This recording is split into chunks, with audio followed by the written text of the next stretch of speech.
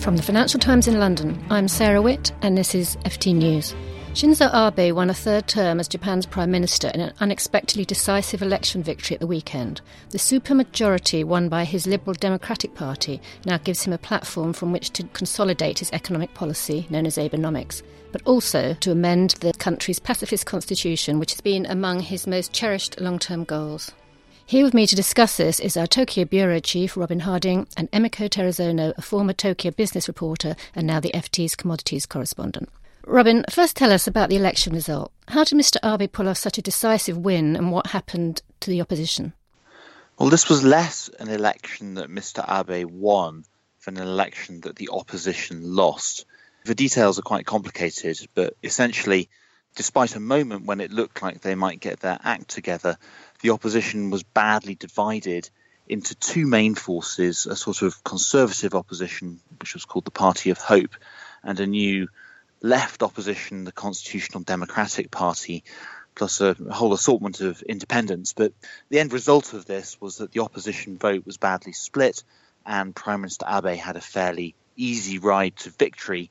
The campaign itself implicitly made the point that you get stability with Abe and you get chaos with the opposition. So vote for the devil you know and keep the government. That's kind of how it played out. Right. What do you think Mr Abe's priority will be now, and how quickly do you think he will move to change the constitution? Well, I think Mr Abe will initially focus on the economy. That's been the core of his government and why the voters have re-elected him twice now. So I suspect we'll see some initiatives there first. But the constitution is his deepest personal long-term priority. And I think he certainly will attempt a revision of some kind. The schedule I've heard mapped out by aides and officials is that they would like to introduce a bill in the Diet next spring, debate it and pass it in the summer, and then hold a ratifying referendum in autumn 2018. So that's the kind of basic time frame, but it's not simple. The hurdles to passing a constitutional revision in Japan are very high, and he's going to have to proceed very carefully. Emiko, you grew up in Japan. Tell us about the history of Article 9 and how the Japanese public has tended to view this particular clause of the Constitution. Well, Article 9 is about Japan foregoing war, and it is a cherished part of Japan's constitution. But on a practical level, Japan does have a so-called self-defense force, which in reality I would say is an army. And there are some people who say it doesn't really work, especially with tensions in the region with North Korea and China. Can Japan really rely solely on its allies? But there again, it's, most people in Japan now have only lived through this clause, and there'll be a huge reluctance to change it, I would imagine. During your recent visit to Tokyo, did you notice any change in public attitudes towards the issue?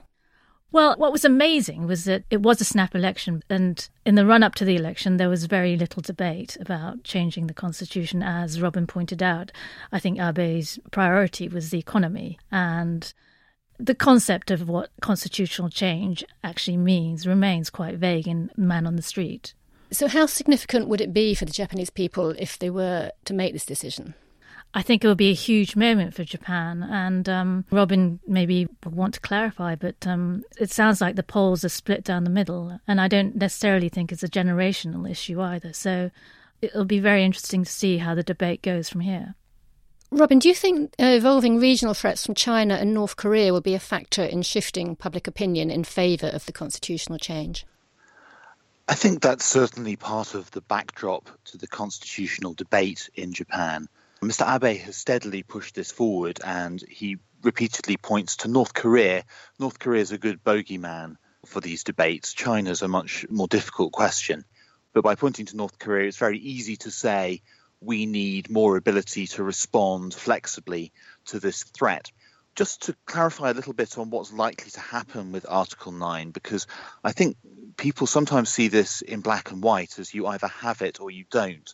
But that's really not where the debate is in Japan at the moment.